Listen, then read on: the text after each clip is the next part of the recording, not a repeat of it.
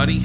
This is Jason, and I am actually coming to you on Monday afternoon from my home office, which means that I have at my feet right now a 70-pound golden retriever and a 75-pound yellow lab, as well as all four children in the other room. So excuse the noises that may be in the background or that may creep up, or I may just have to pause this thing and pick it back up. Who knows? But we had some streaming issues yesterday with one of our streaming services that we use, and that's usually what we pull the podcast from. So today I am re-recording it here from the house.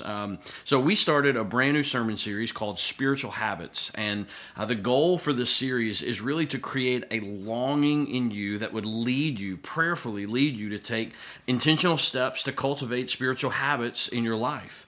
That those steps would then lead you to spiritual intimacy with Christ. And really, you know, the idea behind this whole thing is no matter how old you are, no matter how young you are, no matter how long you've been following Jesus, no matter how much of a short of a time you've been following Jesus, the prayer is, the hope is that over the next 4 weeks as we journey through these spiritual habits, you're going to be encouraged to take these steps in order to be able to cultivate or recultivate some habits in your life. I read a book a couple of years ago called Atomic Habits by James Clear, and it's a fascinating book. I would encourage you to read it sometime. But he had this quote in that book, and I want to just relay this quote to you. It says this: "All big things come from small beginnings. The seed of every habit is a single tiny decision. But as that decision is repeated, a habit sprouts and grows stronger. Roots entrench themselves and branches grow. The task of breaking a bad habit is like uprooting a powerful oak within us. And the task of building a good habit is like cultivating a delicate flower one day at a time." And so my hope over the next 4 weeks is that we will be cultivating together habits in our life, habits that, you know, at the end of the journey of this habit, when we feel really good about this doesn't just result in a lower handicap on our golf game, or a faster mile time, or an ideal weight or clothes size that we feel like, man, if I just had that, life would be right. At the end of this journey, it's not, the right position or the title by our name or a certain amount of money in the bank that we get to retire on. But at the end of our story, by cultivating these habits in our life, when we go through life and we have these habits ingrained in us, the hope is what awaits ahead of us is the words of Jesus: "Well done." You know, this series, what's cool about this series is we've been able to, we're aligning all of our preschool, elementary, and student ministry all together in this. And we watched Sunday in the service the video for our kids ministry so that they could kind of see what was happening in this series and kind of hear this Bible story as well. But where our text comes from today is from the story of Mary and Martha. And many of you may know that story. Martha was busy. Mary was at the feet of Jesus, listening to him, hearing his words, learning from the Messiah. And today I'm going to really focus on one sentence that we get in the text from Jesus. It's long been said that every day we make choices, and then those choices make us. And Jesus clearly shows us that some 2,000 years ago. And so, here's the story. Here's the text for the day. Luke chapter 10, verse 38 through 42. And I want to read it, kind of talk us through this so we understand it. And then we're going to jump into a little bit more of the content in just a minute. And so, this is Luke 10. While they were traveling, that's Jesus and his disciples. You know, his notoriety is growing, his fame is growing. My child is running upstairs right now. You may hear that, but he, his fame is growing. Everywhere he's going is healing people. He's making religious leaders uncomfortable, and they come to this village, and we learn from John 11 when Jesus goes to raise Lazarus from the dead that Mary and Martha and Lazarus are from a village called Bethany. And so we learn that. So more than likely, this is where Jesus is at. He enters this village, and a woman named Martha welcomed him into her home. Now, again, just imagine with me, think this through for just a minute. Here is the biggest name in your area, in your community, in your region, and he has just knocked on the door, and he's coming to your house. I mean, put yourself in Martha's shoes for just a minute. You know, if you know the story, a lot of times, Martha kind of gets a bad rap for being busy and being preoccupied with everything. But, I mean, to be honest, this is what we would all be doing. Jesus is for all practical purposes, Jesus is a celebrity right now. And he shows up. And Martha's going, I got to get this place ready. I got to make sure everything is perfect. I mean, this just isn't about having the baseboards clean and the cobwebs out of the corner. This is everything has to be perfect. That's Martha. That's what we see right here in the story. Martha welcomed him into her home. She had a sister named Mary who also sat at the Lord's feet and was listening to what he said. But Martha was distracted by her many tasks. Again, Jesus is in her house. Why would she not be distracted by her many tasks? And she came up and asked, Lord, don't you care that my sister has left me to serve alone? Now, we can begin to sort of put the storyline of Martha together and realize that, she's a spitfire. She's the one back in John 11 when, Jesus finally got to the village after Lazarus had been in the grave for 4 days, in that tomb for 4 days. She's the one that went out and met him and said, Lord, if you'd only been here. I mean, she's on fire. She's not afraid to speak her mind. And here she says, Lord, don't you care that my sister has left me to serve alone? So tell her to give me a hand. The Lord answered her, and I love this picture of Jesus. I love how Luke gives us this insight into the posture of Jesus. I just imagine, in this moment, maybe Jesus sort of pauses his teaching. Maybe he's been teaching, Sermon on the Mount, or maybe he's kind of been because Jesus, taught his message. It wasn't like he preached it one time. He taught this message of the kingdom of God and the Messiah is coming and he's bringing salvation and this is the ethics of the kingdom. He taught that wherever he went, and so maybe he paused, teaching about loving your enemies. Maybe he paused talking about caring for the poor. Who knows what it was that Jesus was teaching, but I just imagine, in that room, maybe he paused and he stood up. It's almost like he said, hey, excuse me, everybody. And he stood up and he walks into the other room. And I just imagine him putting his arm around Martha and saying, Martha, Martha, you are worried and upset about many things. I mean, is there not a more applicable verse for 2020 in our lives as humans walking this earth than that verse? Jason, you are worried and upset about many things, but one thing is necessary. And I love he contrasts this, and this is our verse that we're really going to hone in on today. Mary has made the right choice, and it will not be taken away from her. Mary made this choice to spend time with God. And that's our first spiritual habit that we're looking at here is this. I can spend time with God. I mean, just think about that for just a minute. You and I, every day of our life, wherever we go, wherever life takes us, we can spend time with God. The challenge, though, is that every day we will choose how we spend our time. It could be hobbies, it could be social media, it could be the extra time we put in at work, it could be the extra time we put in the gym, it could be the 3 episodes that we're binge watching tonight of our favorite show that trying to catch up or get ahead. It's the extra time that we spend in the yard to ensure that the homeowner association president is going to notice our hard work and make us yard of the month one more time. While many of us choose good things, the question we've got to wrestle with is this. Are we choosing the greatest thing? Many of our days may not be spent choosing bad things, but are we choosing the best thing? Are we choosing what brings us life? And are we choosing what brings us joy? Are we choosing what will ultimately sustain us through a world gone mad and our darkest days? And are we choosing, as what Jesus said here to Martha about Mary and the choice that Mary was making, and contrasting that with the choice that Martha was making? Are we choosing what cannot be taken away? In my life, I kind of have a confession to make. Right here on the podcast to you, I have a confession to make. I choose comfort over almost everything else in life. I want life to be as easy and simple and, in some ways sort of unpredictably predictable as possible. I want people to like me, which means a lot of times I can steer clear of having hard conversations. And then when I do have to have hard conversations, a lot of times they don't go as well because I'm trying to have a hard conversation and ensure that the person still likes me through the hard conversation. I mean, this happens. This is just a thing in me. I want life to be easy. It's the way that I even choose my food. I want comfort food in my life. But a life of comfort is not very transformational.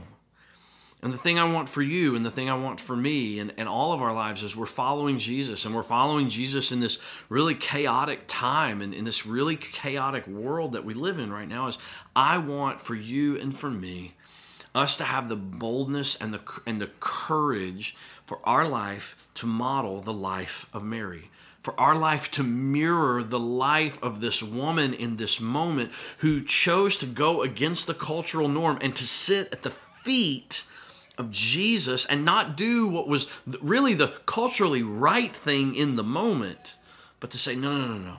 I am making a choice. I am sitting at the feet of my Savior. I want to know that Jesus would see my life, see the way that I spend my time and say, you have made the right choice. So maybe stop what you're doing. Unless you're driving, don't stop that. But maybe imagine if you're driving right now, stop what you're doing. But stop what you're doing for just a moment. And I want you to think about this for a minute. I want you to process this question. Maybe you need to process it out loud. I'm not for sure. Maybe you pause the podcast after I ask the question and you come back to it in just a minute. But I want you to wrestle with this question. Think about this question. Really challenge yourself with this question, because I had to, and I'll be honest, I didn't like the answer that I came up with. Here's the question. If I evaluate the way that I spent my time this last week, would Jesus say to me, you have made the right choice? Yeah, that sound that you heard, that sound was the collective groan that just, came out of all of us when we wrestled through that question. The answer is, for me, is probably not. I've been like Martha. I've been worried. I've been concerned. I've been preoccupied with too many other things, too many other tasks in my life. And I have not chosen the thing that would not be taken away. I've not chosen the best thing. I've not chosen the greatest thing. And that is, more often than not, I've not chosen to spend time with God. You see, a lot of times for me, the reason why I might choose not to spend time with God, I'll just be honest with you, is because it feels like duty. But what always comes from that duty, from that okay, I have to do this, I have to get up, I have to read my Bible, I have to pay attention, I have to sit, I have to ponder this, I have to wrestle through this, I've got to pull out a book and research, whatever it may be, what always comes out of that is always delight. It's always worth it to spend time with God. And thankfully in my failure, in my busyness, in my being preoccupied and worried with too many other things, thankfully, Jesus never condemns me in that. Jesus meets me in my busyness. He meets me in the chaos that orbits my life, and so many times says, you are worried and upset about too many things. And there is always the invitation from Jesus to start new. There's always the invitation of Jesus to start fresh, to pause and to ponder the wonders and the mystery and the joy of Jesus. What does it mean to choose to sit at the feet of Jesus, to choose to spend time with God, to cultivate and to create a habit in our life of spending time with God? What does it mean to do that? To sit at the feet of Jesus implies readiness to accept and obey what Jesus teaches. To sit at the feet of Jesus implies a submission to Jesus that says, I'm submitting myself, I am posturing myself towards you, Jesus, and I'm ready to obey and accept what it is that you have for me to do in my life. To sit at the feet of Jesus would obviously imply, hey, Jesus, I know who you are. I have faith in who you are. I'm putting my faith in who you are. And to sit at the feet of Jesus implies a life of discipleship. That's what it is. Discipleship is becoming like. That is the whole point of following Jesus, is as we follow Jesus, we begin to walk like Jesus. We begin to act like how Jesus acted and treat others the way that Jesus would want us to be treated, the way that Jesus would want us to treat others. We begin to have this intimacy with the Father that Jesus had. That's what Jesus said, come and follow me, to his disciples. He's essentially saying, come and be like me. That is what discipleship is becoming like. I love what the Apostle Paul said. I love how he summed this up in Philippians chapter 3, verses 7 through 11. If you've got scripture, you can turn there with me, but I'm going to read it. I love this passage of scripture. This is Paul writing, and he says this, and I would encourage you to go back and read the whole context. I tell you what, this is on a podcast. I didn't read it all on Sunday, but I'm going to read it all right now for us, just so we have this in our minds, we understand this context. Here is chapter 3, starting in verse 1 of Philippians. In addition, my brothers and sisters, rejoice in the Lord. To write to you and again about this is no trouble for me, and it is a safeguard to you. Watch out for the dogs. Watch out for the evil workers. Watch out for those who mutilate the flesh. For we are the circumcision, the ones who worship by the Spirit of God, boast in Christ Jesus. And I love this. And do not put confidence in the flesh. And then Paul goes on to say, here's why I can do this. Listen, although I have reasons for confidence in the flesh, if anyone thinks he has grounds for confidence in the flesh for what I can do on my own to get to God, that's essentially what he's saying here, I have more. And then listen to his credentials. He's about to, sort of play the ace in the hole here and say, these are my credentials. Listen to this. Circumcised on the 8th day, of the nation of Israel, to the tribe of Benjamin, a Hebrew born of Hebrews, regarding the law, a Pharisee, regarding zeal, persecuting the church, regarding the righteousness that is in the law, blameless. He had it all. And then verse 7 comes in. He says this, but everything that was a gain to me, I have considered to be loss because of Christ. And Sunday I made the point here. He's not saying, don't miss this. He's not saying for Christ. He's not saying I've considered all this to be a loss for Christ. He's saying because of Christ, all of this stuff is a loss.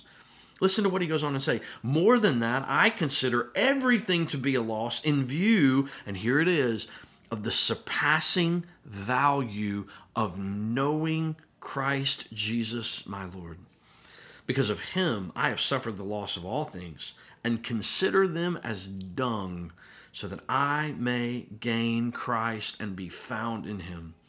Not having a righteousness of my own from the law, but one that is through faith in Christ, the righteousness from God based on faith. And then here he comes back to this idea again. Listen to what he says here. My goal is to know him and the power of his resurrection and the fellowship of his sufferings, being conformed to his death. So that's what Paul's saying is, it's all a loss because of Christ. And he's saying, I want to know him. So you say, you're sitting, you're home, maybe you're out riding your lawnmower. That's when I love to listen to podcasts. I'm out riding my lawnmower, mowing the yard, doing yard work, whatever it is. Maybe you're driving to work, coming home from work. Maybe you're on lunch break. I don't know. But you sit there and you're hearing this and you're like, okay, what are the things that I need to do? I mean, in a way, I've just sort of said, hey, you need to get healthy. And maybe you're sitting here, saying, okay, I need to go to the personal trainer, and the personal trainer needs to give me the exercises so that I can be healthy. You've told me I need to spend time with God, and this habit's going to change my life. What do I need to do in order to be able to do that? Well, the list is long. Sitting right behind my bookshelf here in my office is a book called The Celebration of Discipline. And the list of disciplines, spiritual disciplines in that book, it's very long. But I'm not going to run through an exhaustive list. I just want to give you two.